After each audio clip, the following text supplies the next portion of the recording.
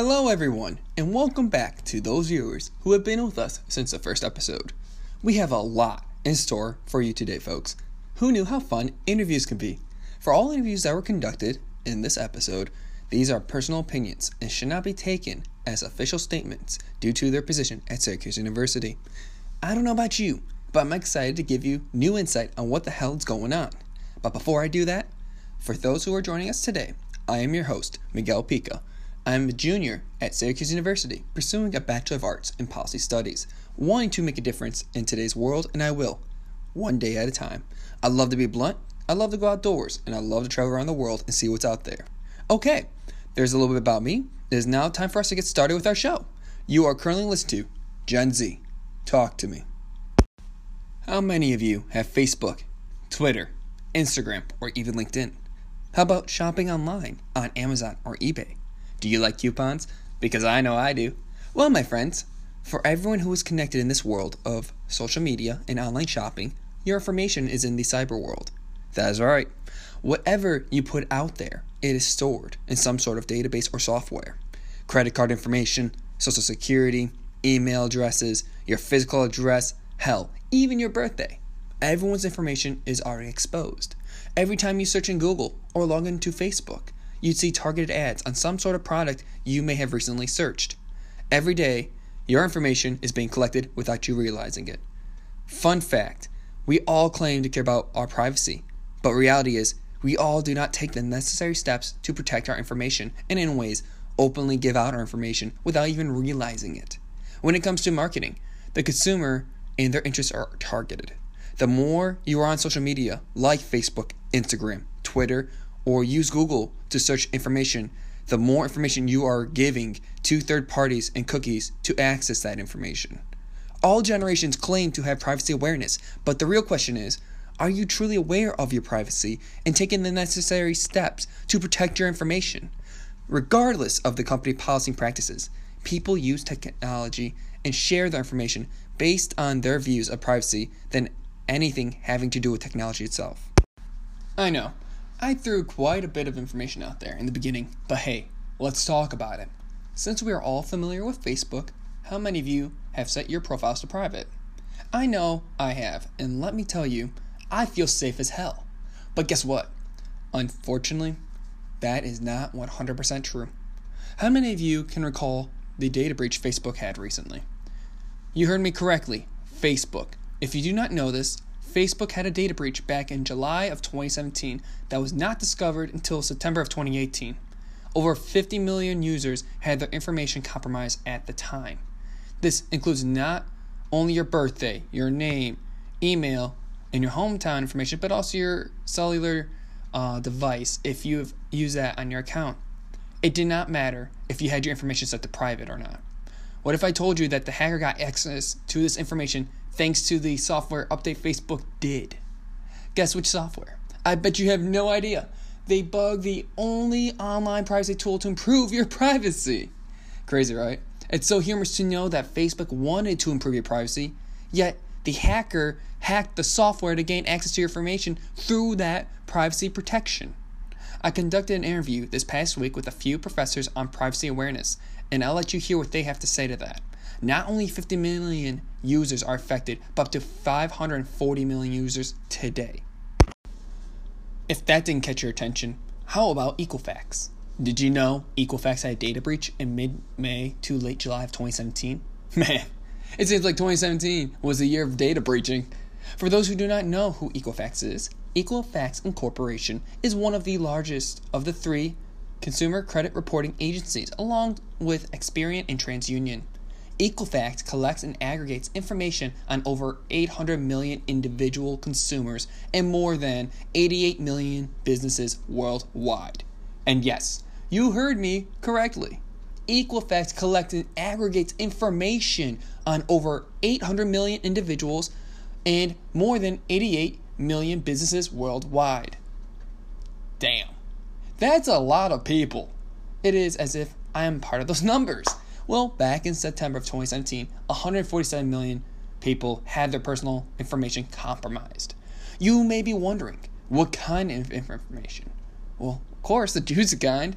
This would include social security numbers, your home of residence, your birthday, driver license number, and even credit card information.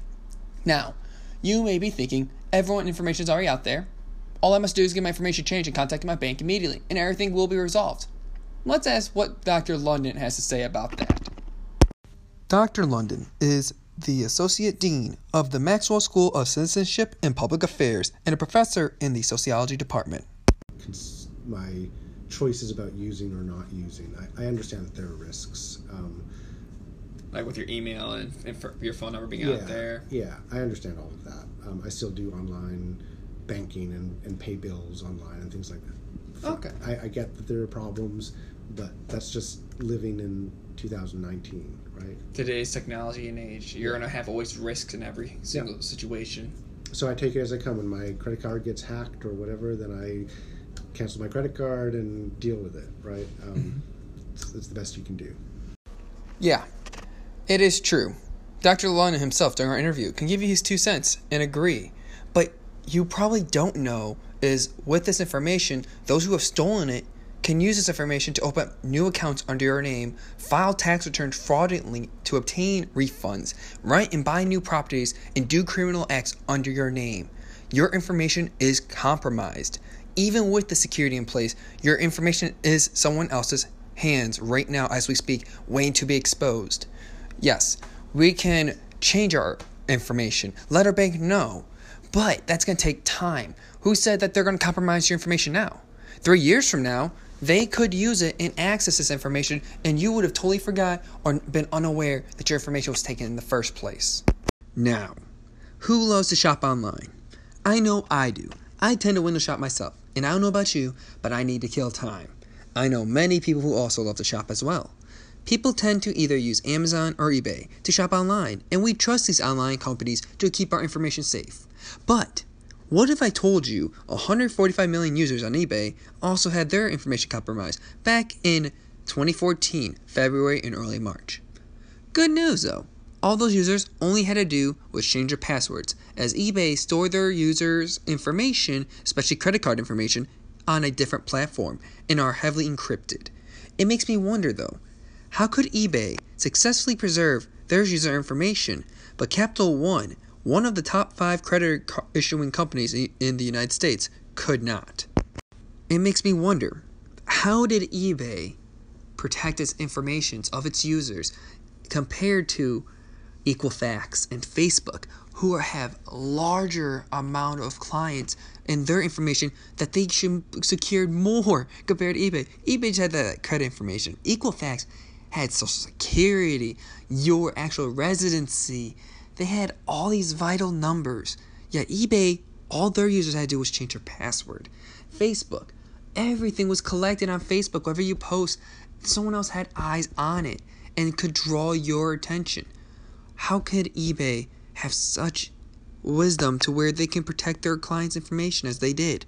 And it makes me happy knowing that their encryption was more secured than it was on Equifax. Obviously, your information is being collected, unfortunately, when you're aware or when you're unaware. And some of the tactics where you are aware, where you don't realize it's on a simple survey. Out of curiosity, if a company asks you to fill out a survey so they can improve a product for you and your needs, would you fill it out? I don't know about you, but I'm very resilient in completing surveys and handing out my information. This even includes the university I attend. I know I'm not alone. Talking to Dr. Castro, he will explain about how he feels about this information. Dr. Peter Castro is an applied anthropologist at Syracuse University. No. And I'm in the social science business of getting information from people. But I'm very reluctant, especially if I'm not face-to-face with somebody, to give information away. So I, for one thing, you don't know who's on the other end of the computer there. But I value privacy. I think that's and anonymity. Believe it or not, I think is important. And so I'm actually fairly hostile to these things, and never respond. Unless it's a fairly simple-minded thing. Yeah, SU versus whatever Duke. How did the defense do, or whatever? A simple poll on Syracuse.com. I might, the whatever. I give the coaching a B today or something. Which is fairly low in terms of information, and certainly it's done anonymously. So you're very protective of your information, and do you feel? And my time. I mean, I think a lot of these things are wastes of time, and even sometimes the university sends out surveys, and I start to look at them, and it's just like, God, they're poorly constructed, and I have very little faith that the information is really going to be used in any meaningful way. At the end of the day, no one needs access to your information. And if the person who's administering it told you their intent, make sure it is pure. Otherwise, there is no reason to do it. Now, there were some interesting results I got from a couple interviews I had with some members from Generation Z. They do feel the same way, but only are they willing to give out their information if they're going to get an incentive in return. And we are not talking about just 10% off. They will ask for something more significant in return. If a company asks you for your information or do you fill out a survey so they can improve a product to your needs, would you openly comply? Yes or no, and why? Only if there is a monetary incentive. I don't feel comfortable giving out my information in a survey for marketing just because there had to be some kind of incentive to that. You want to, like, if I do this for you, do something for me? Exactly. Like, did I have to give, like, a 50% discount or something?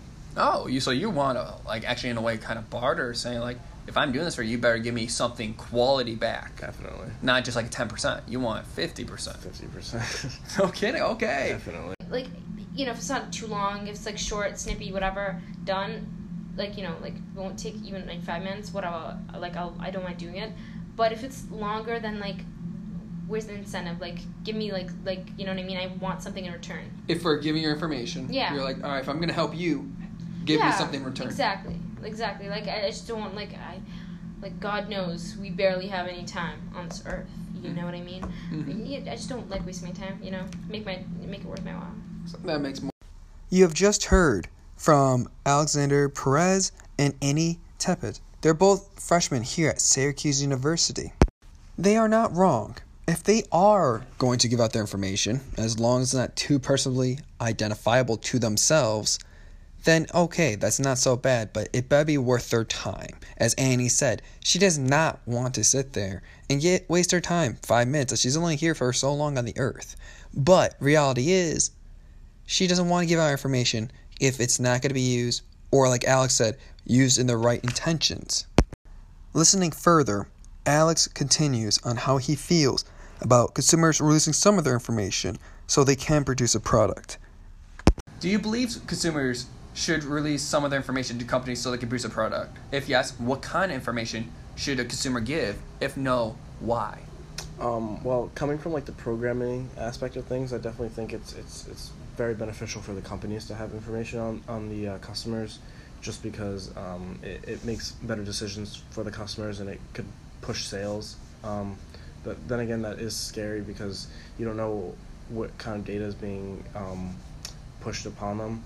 For instance, if Amazon takes your data from the health app and realizes that you're doing more exercise, they might be able to push like a Fitbit or a water bottle or protein powder or something. So it just depends on what you're comfortable with, really, in sharing.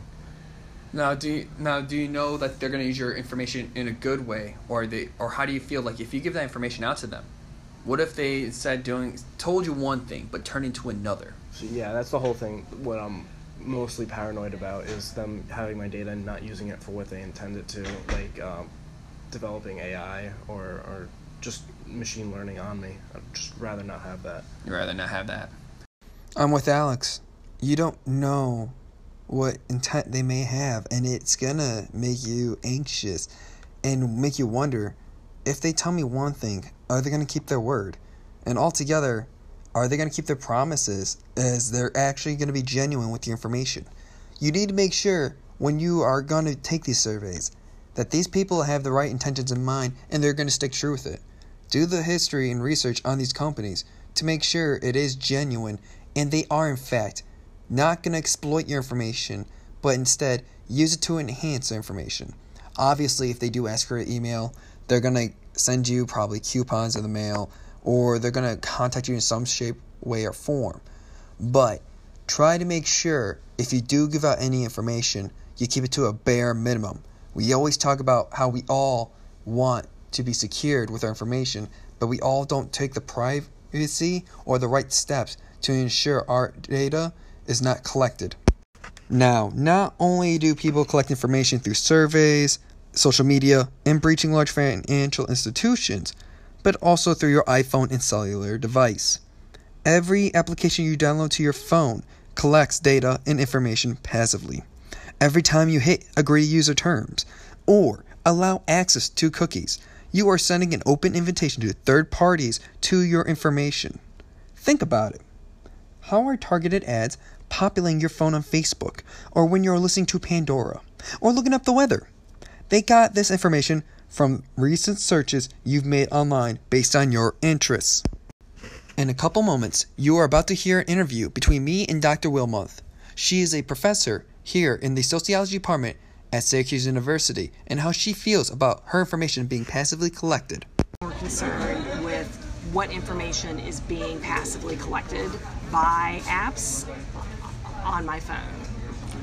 And that's the one thing I definitely wanted to talk about, because I know a lot of people aren't aware of like the passive, like the emails you put out there, your information, like your birthday. Exactly, or like tracking location, the movement, those sorts of things. Like when an app will pop up and say, "Do you want me to access your location?" I usually say no, because I'm like, no, I really don't want you tracking my location. Or like when you go on the search engines, and then they'll automatically find those advertisements on Facebook targeting ads. Right, exactly. So I worry more about that aspect of privacy than the parts that I can control. But you feel like you have more, you're very aware of your privacy information. You have that control. No, I don't feel like I have control over the passive part at all, because I feel like anytime you want to download an app or do something that requires you to check the I agree box, I mean, you're basically relinquishing your privacy. But sometimes you need the app, right? The mobile app for something. So I hate having to push that I agree, to even do updates of, things. I just feel like I have no idea. And who reads all the fine print? No one. Exactly. No one I've ever met has actually sat there read it. Exactly. So I feel like I can control what I put out in terms of my emails or my whatever, Facebook posts or whatever, but I don't feel like I can control that stuff that's happening on the back end. Yeah. I don't know about. Yeah. Okay. You just heard how Dr. Wilmoth feels about when it comes to that passive collection. We all need to be more concerned about, when Apple Maps ask you to follow and track your location, or when you download these apps, they're always tinkering with the user agreements, but we never read the fine print. I mean, whoever does that? I know I personally don't.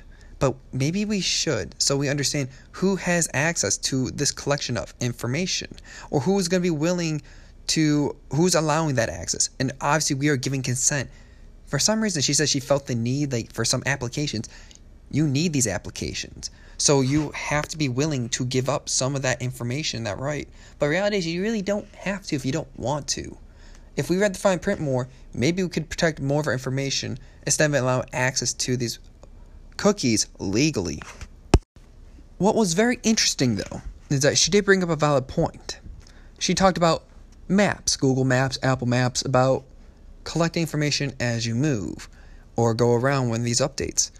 Dr. Castro will also expand on how he felt when he felt the data collection when he was traveling in Mexico.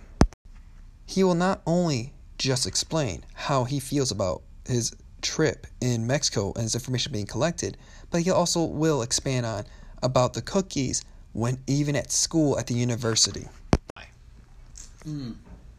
Well, I think the issue today is with things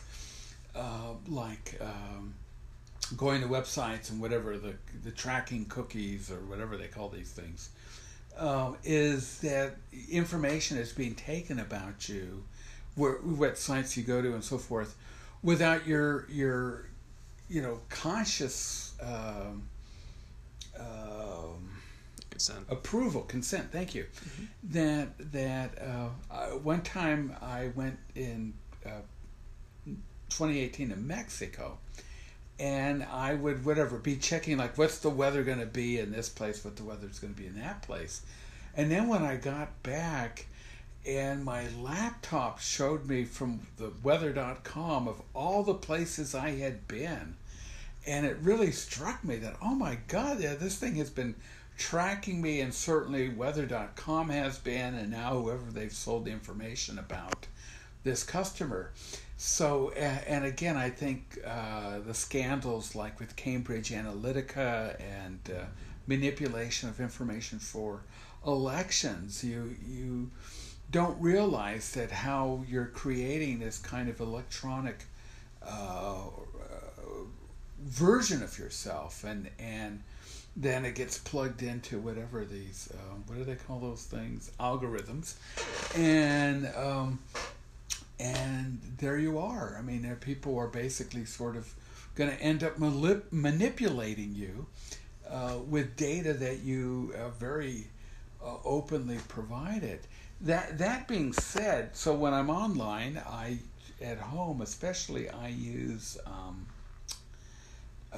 things that will reduce the tracking cookies and so forth. But here on campus, I notice we seem to have a little bit less control over that. And, so if places pop up and say, well, we use whatever cookies, or here's our policy or whatever, then I usually just say, oh, I'm okay with that. Like, what am I going to do? Castor is right. No matter what, they are going to get your information. It's like, what can you do? Especially when it comes to university, there's not really much you can do in that situation. But when it comes to your information, because they make a virtual algorithm, as he said, you are creating your own identity, and these people are collecting that information. But there are ways of you protecting your rights and privacies. You can develop software. We can download software to protect your information, your rights. We all believe in privacy, and we all want to practice privacy awareness. But it's amazing that we all are willing, in a way, to give up our own information. I know I, for one, am guilty of it. I have given out my information without even realizing it at times. On Facebook, on LinkedIn, because there's only so much you should give out. But I don't know if you should be willing to give out your information when it comes to online ads, online advertisements, weather. I'm also guilty of that with the Google Maps. I allow them to track my location to help me get to my next destination. But as Castro and Dr. Wilmoth said, they're going to passively collect that information, and then, like Castro said, you create an algorithm of yourself. You create a virtual self identity in this virtual world, which people will have this information. It'll be sold from this information gained. In the end, we claim that we want to protect our information, and we are aware of those collecting it with our permission. But is that true? Regardless of the company policy and practices, people will use technology and share their information based more on their views of privacy than anything that has to do with technology itself. I, for one, am guilty of this. I preach how I am part of privacy awareness, and I take the utmost security with my information, but I know for a fact also that my information has been compromised on numerous occasions. And when I think I am doing the most proficient way of private practice, I have also fell for the greedy to user terms and cookies on websites. We all preach about privacy, but when it comes to privacy awareness, we aren't always aware of what we think we're aware of. Well, folks, this concludes our episode today. How secure are you when it comes to your information online, especially with social media? Do you feel that you are in control of your information?